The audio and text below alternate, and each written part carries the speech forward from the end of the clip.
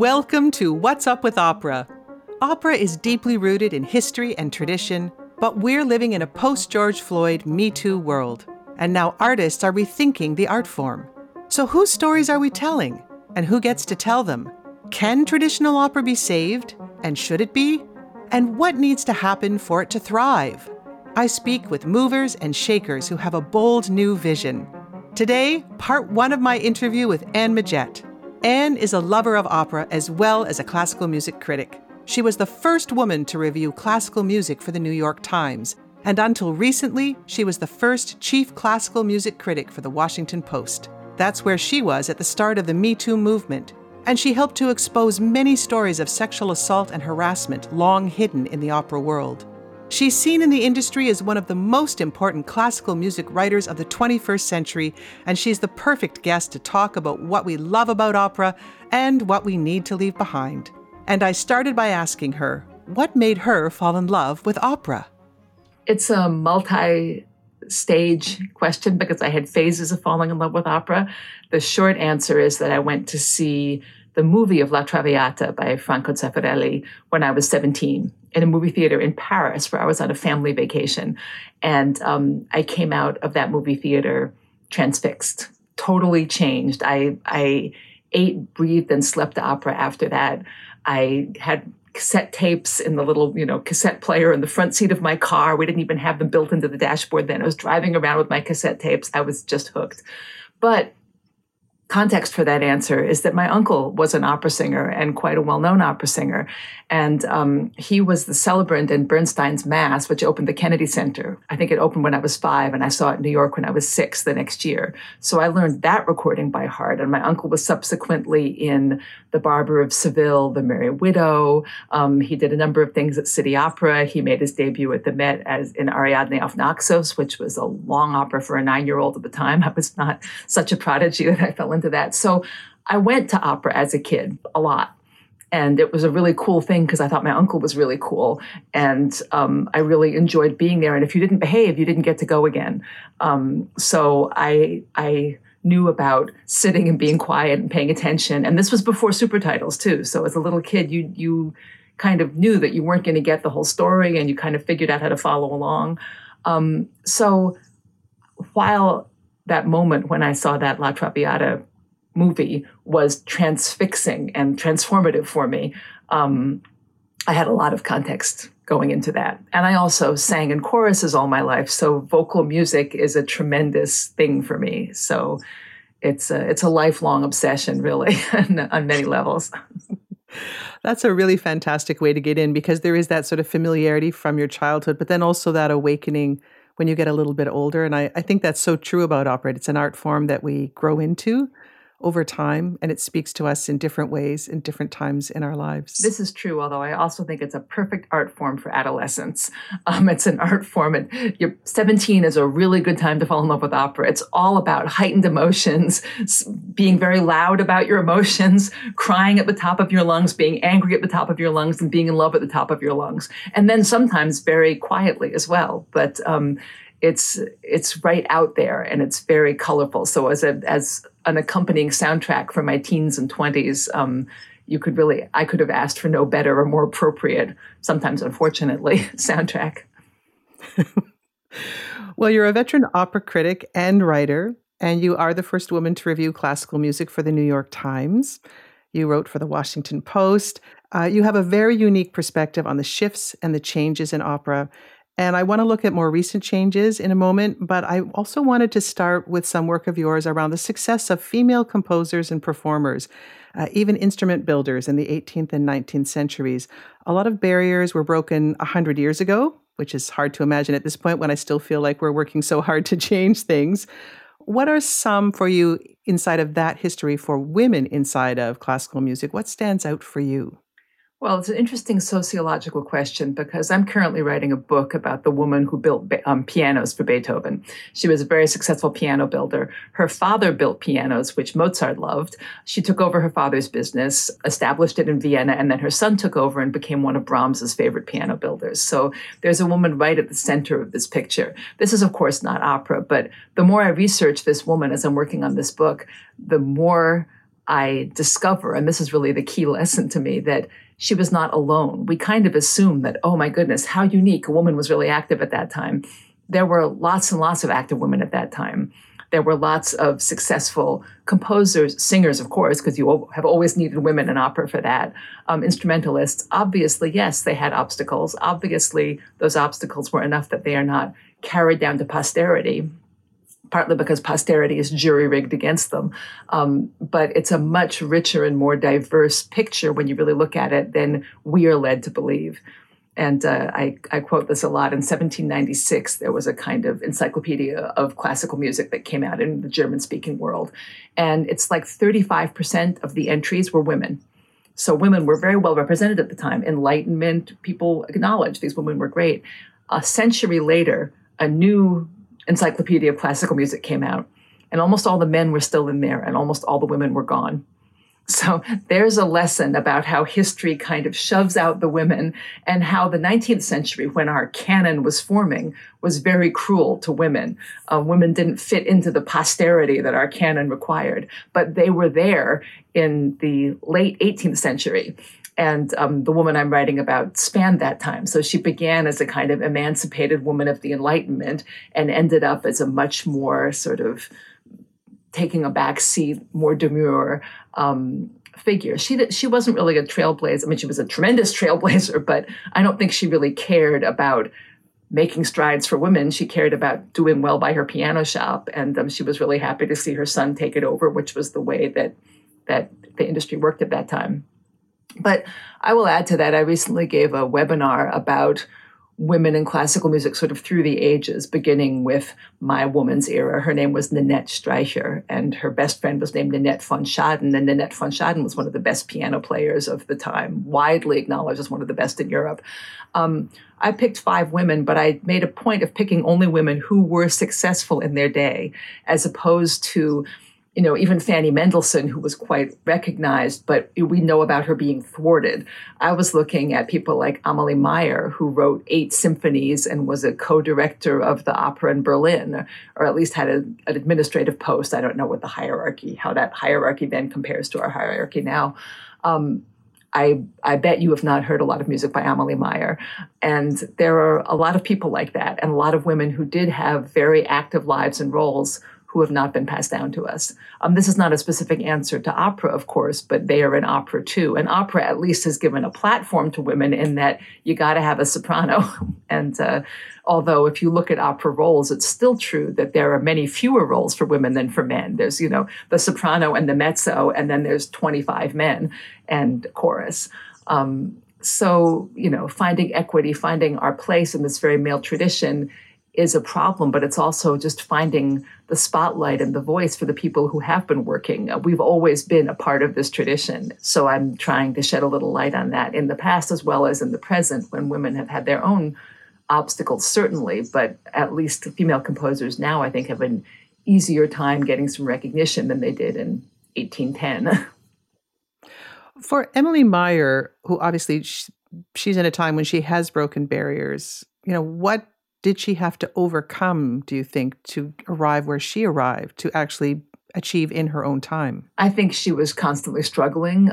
She started kind of late in music. She would organize sort of annual concerts of her own work. She made sure it got heard. She got reviewed at the time, and she got very positively reviewed by men saying, gosh, we didn't know that a woman could write such great music, or like, it's remarkable that this woman really does it as well as a man could do it, which is kind of the tone that male reviewers still take on when they're writing about female composers. If you look at recent CD reviews of exhumed works by older composers, the language is still incredibly patronizing and incredibly seeking to validate only through comparing to men we know, which automatically puts women in second place. If you say it sounds like Beethoven or it sounds like Mendelssohn, it's damning with faint praise because obviously you're not Beethoven, better to sound like yourself. But that said, Amalie Meyer, she worked hard, but she did have male colleagues. She was accepted to a certain degree, but I think that not every male composer had to work that hard, although I'm thinking out loud. Entrepreneurship has always been a part of this field too. We have this sort of illusion that, composers shouldn't have to meddle with commerce. And of course, Mozart and Beethoven were entrepreneurs too. We have a million letters about how Mozart is trying to work and trying to get a better job and trying to place his music out there, and Beethoven as well. So let's not have illusions about, the great ivory tower temple where people just sit and produce beautiful music. It's work for everybody. Women had a harder time possibly doing that work because of the social conventions around what it took to do that work. You couldn't schmooze in a coffee house the same way. There weren't the same social avenues open to every woman. But there were certainly ways to do it. And obviously women's salons were a huge place to disseminate music by both men and women. And women who ran salons were extremely powerful in the cultural worlds of Paris, Berlin, Vienna, not everywhere, of course, but there were a lot.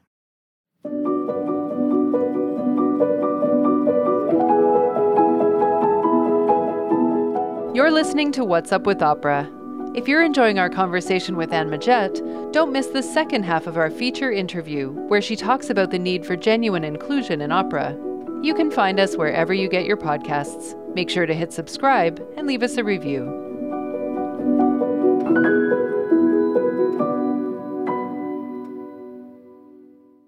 Why has opera been so traditionally exclusionary to women, and I think remains in many ways doggedly so?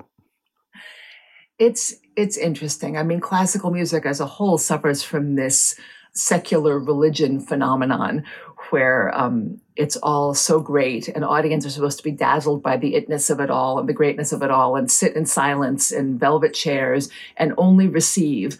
The way we've made our audiences passive in classical music has done a tremendous disservice to the art form.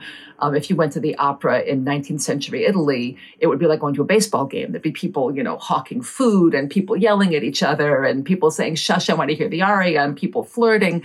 And now it's supposed to be so quiet that people are incredibly afraid even to have an opinion, and you see somebody booze at the opera house and it unleashes a firestorm of commentary about the decline of the West because somebody dared to have an opinion. This recently happened at the Metropolitan Opera, and obviously nobody likes to be booed or heckled, but let's not all be so sensitive about it. So you have this tradition, and the tradition is guarded by gatekeepers. The gatekeepers have been male, and the entire industry is trying to uphold a century-old tradition. So I think the gatekeepers have become more and more atrophied. The idea of changing it. There are people who are very afraid at the idea of doing any kind of production that moves opera into the present, much less reworking opera. I mean, I've seen a wonderful version of Madame Butterfly by a small opera company called the In Series in Washington.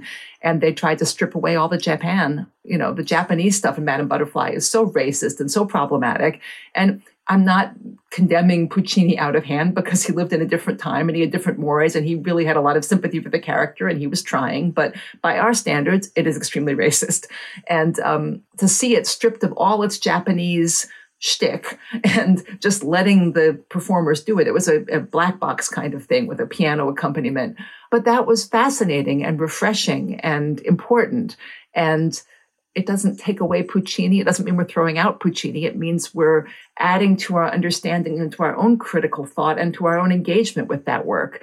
And I think there are some audiences who still feel that if you do it in any other way than what the composer has sanctioned, you're somehow threatening or attacking the composer. There's a tremendous kind of knee-jerk defensiveness that grows up in audiences, which is really unfortunate because our work is so much stronger than that.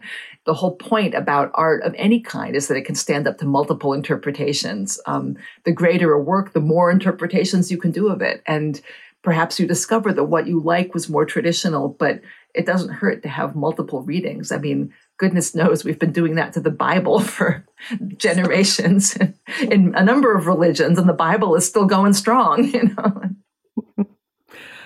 I'm so struck by that comment you made about the salons, right? So women, just because we tend to socially be pushed into a certain part of society, we do find a power place to work from.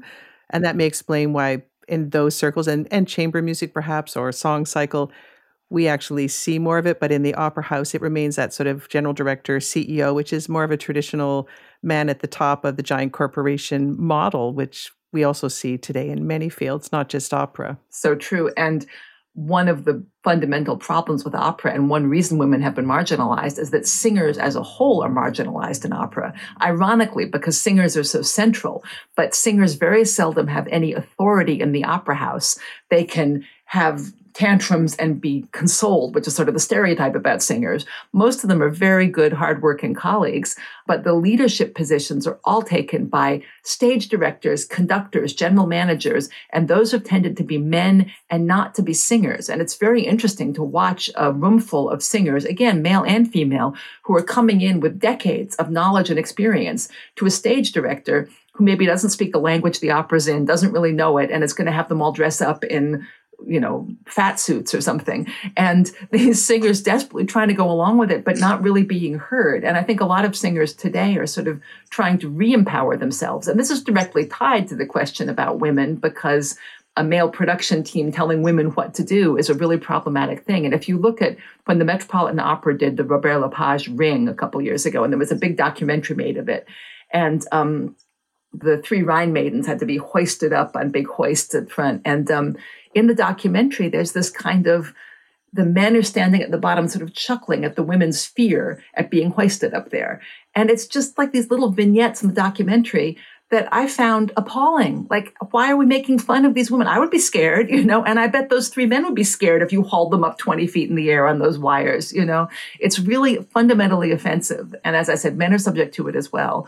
But because there are fewer women and because women have had less outlet in those other positions of power, it becomes more marked and more pronounced. So what do we do about that? We witness these moments, right, of women being made fun of, belittled, singers as a whole not having any power. What do we do? I quit my institutional job at the Washington Post in 2019, and I think I've become much more radical in my views since then.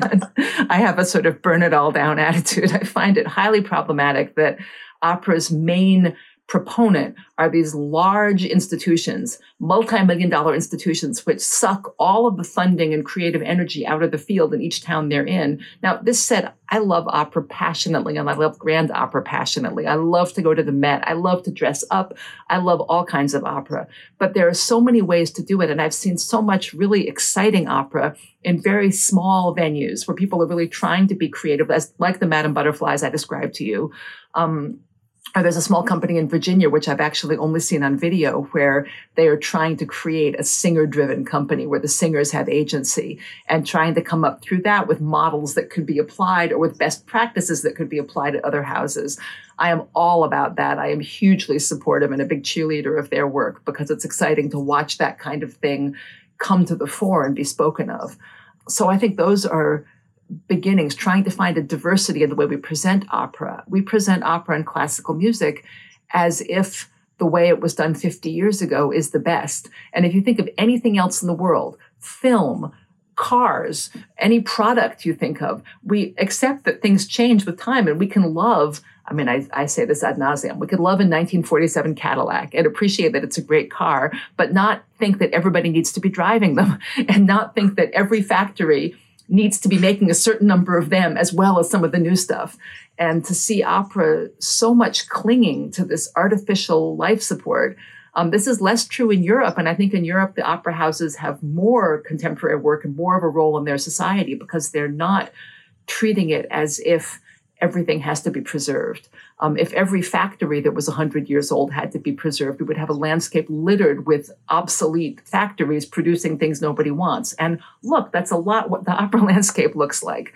So I wish, Opera Philadelphia, you mentioned, there's a traditional opera house that's trying very hard to transform the role of what an opera house can do and trying to hold to the traditional and yet also do all this other wonderful stuff. And it's not rocket science. There are lots of people who would probably love opera, but who don't want to go sit in a red velvet chair in silence. It doesn't mean they wouldn't love Verdi if they saw it, but maybe they just don't like the delivery method. Because after all, when you're going out and paying a lot of money, you want something that's fun for you. And people have fun in a lot of different ways. And there's a lot of ways to present opera that doesn't involve the red velvet that could be really fun for people.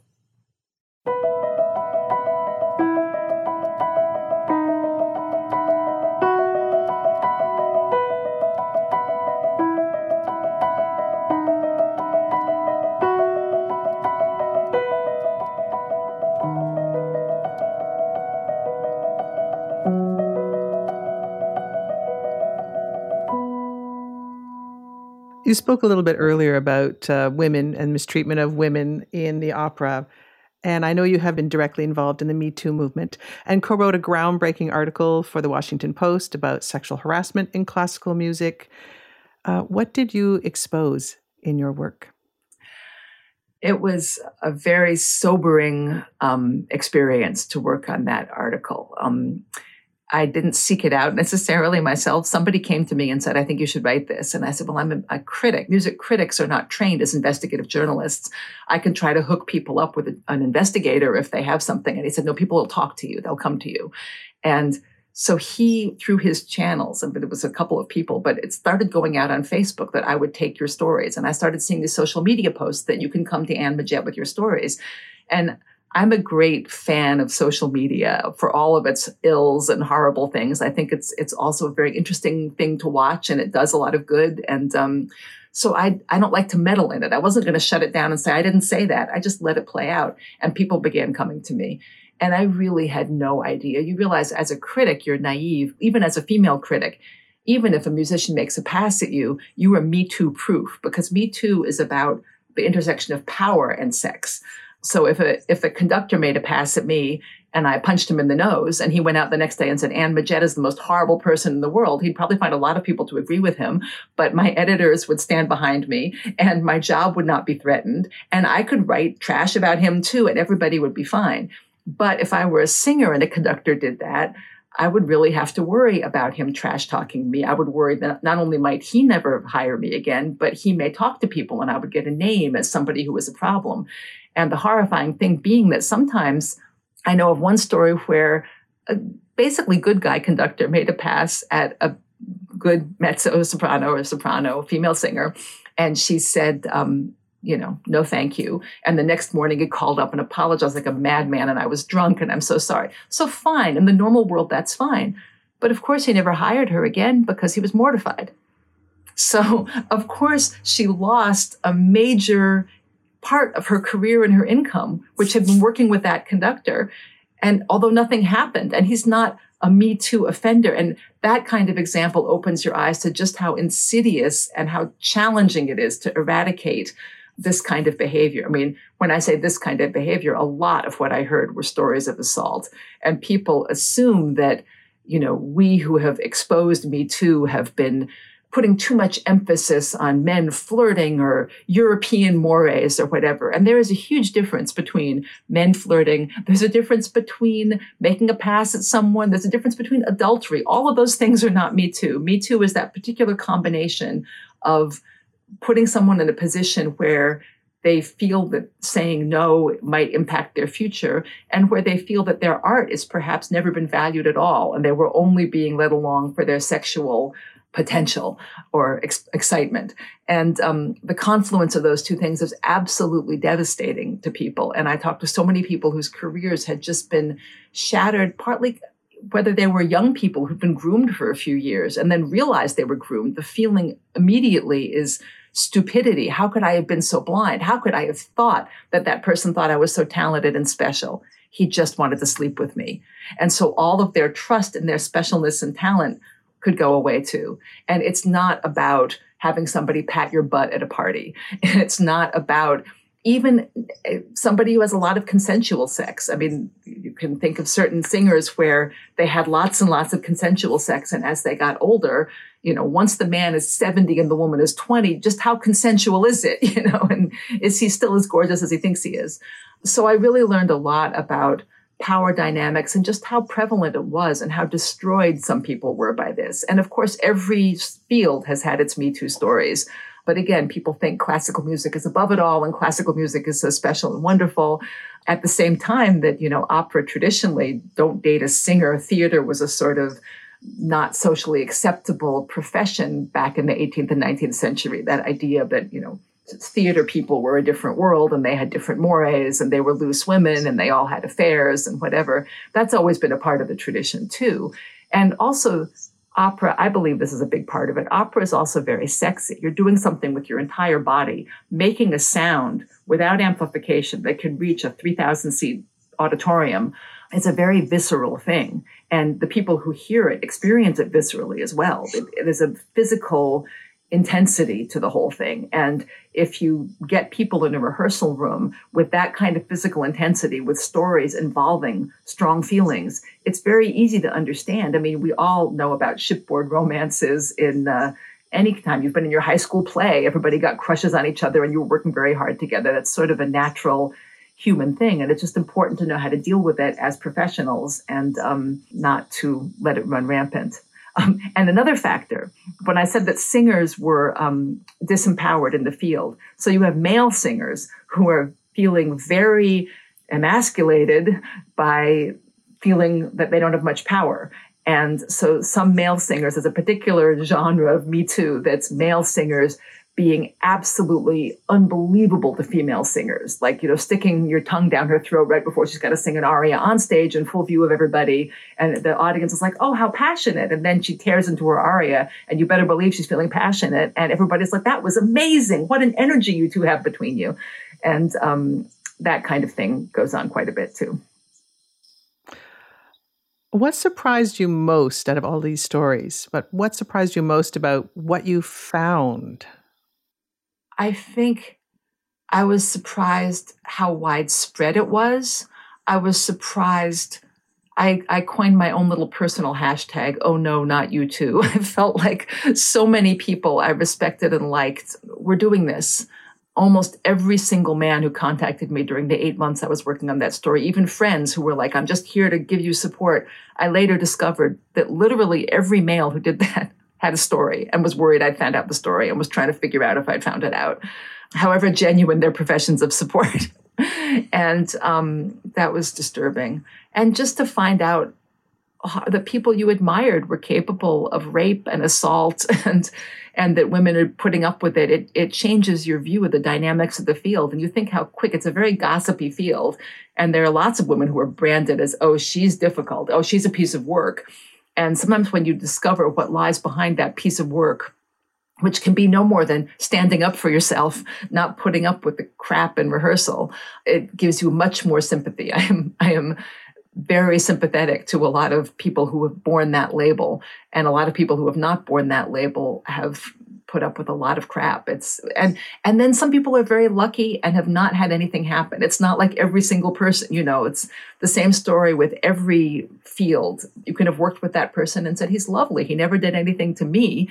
But the fact that he did it to maybe 10 women, but not to the other 1,000 he worked with, that's 10 is a lot of women. It's not cool. And also very, very often it goes hand in hand with abusive power dynamics that get much more widely played out. And this was very easy in the age when conductors were these sort of all-powerful maestros, that they can be emotionally abusive, they can play power games, they can remove opportunities. And again, this becomes very toxic at the lower level when you have men who don't feel they're very powerful or that they're very well known. Like, a big Midwestern university where some guy is blocking opportunity for an entire class of female artists. And the university protocols, again, like that case I told you where the woman said no and the man apologized, but then the woman is the one who loses the work. University protocols can work like that too. I heard of one case where the woman reported it immediately. She wasn't traumatized. The university stepped right in. Okay,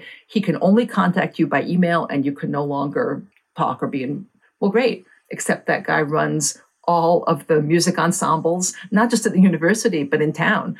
And all of the people working in that program get their performing opportunities through this guy. And all of a sudden, you are blocked from it. So simply through going through the proper channels and being defended by the university, a woman can lose all of the opportunities that go with getting a degree in that field, in that particular place. And I have told that story to administrators. There's no identifying details in that story, but I'd say think hard about what your policies are and whether they are actually defending a woman, or whether they're just checking a box that sort of satisfies everything but doesn't really help. I really hear when you tell me this, I hear how personal some of this is for you. I really love the field and I really love opera and I really feel like a part of it. And just having all of these stories suddenly entrusted to me really shocked me, but then you want to do something with it. Like, then you're the one in the position of power who can possibly tell truth. And of course, there were many, many stories that we couldn't report. There were many stories that we couldn't get out there. These are very serious allegations. And however impassioned you are, you don't want to go out just saying, well, this guy did that and this guy did that. That's irresponsible. And that's equally horrible. You want to make really, really certain that if you're saying something in print, that you believe it 100% and that you have multiple sources to back it up. And you just try to be as dispassionate in presenting these are the facts. You can't get on a soapbox and start haranguing, which was hard for me as a critic, because as a critic, your job is to harangue. Your job is to have lots of opinions. And as an investigative journalist, that is not at all your job. And I was teamed up with Peggy McGlone, who's a crack investigative reporter. And it was a real learning experience for me, certainly, to learn what she could and couldn't say and what I was used to being able to say. And when it did come out, I felt that we had left so much on the cutting room floor that there was nothing left to it. And I was really astonished that it had as much effect as it did, and very, very gratified. I was really happy that we were able to do something, although after a year or two, I think everybody sort of drifted back into their positions. Anne Midgette is a classical music critic. What's Up with Opera is a podcast by Pacific Opera Victoria. It's produced by me, Rebecca Haas, along with Denise Ball and Jennifer Van Evra. Make sure to subscribe wherever you get your podcasts, write us a review, and share.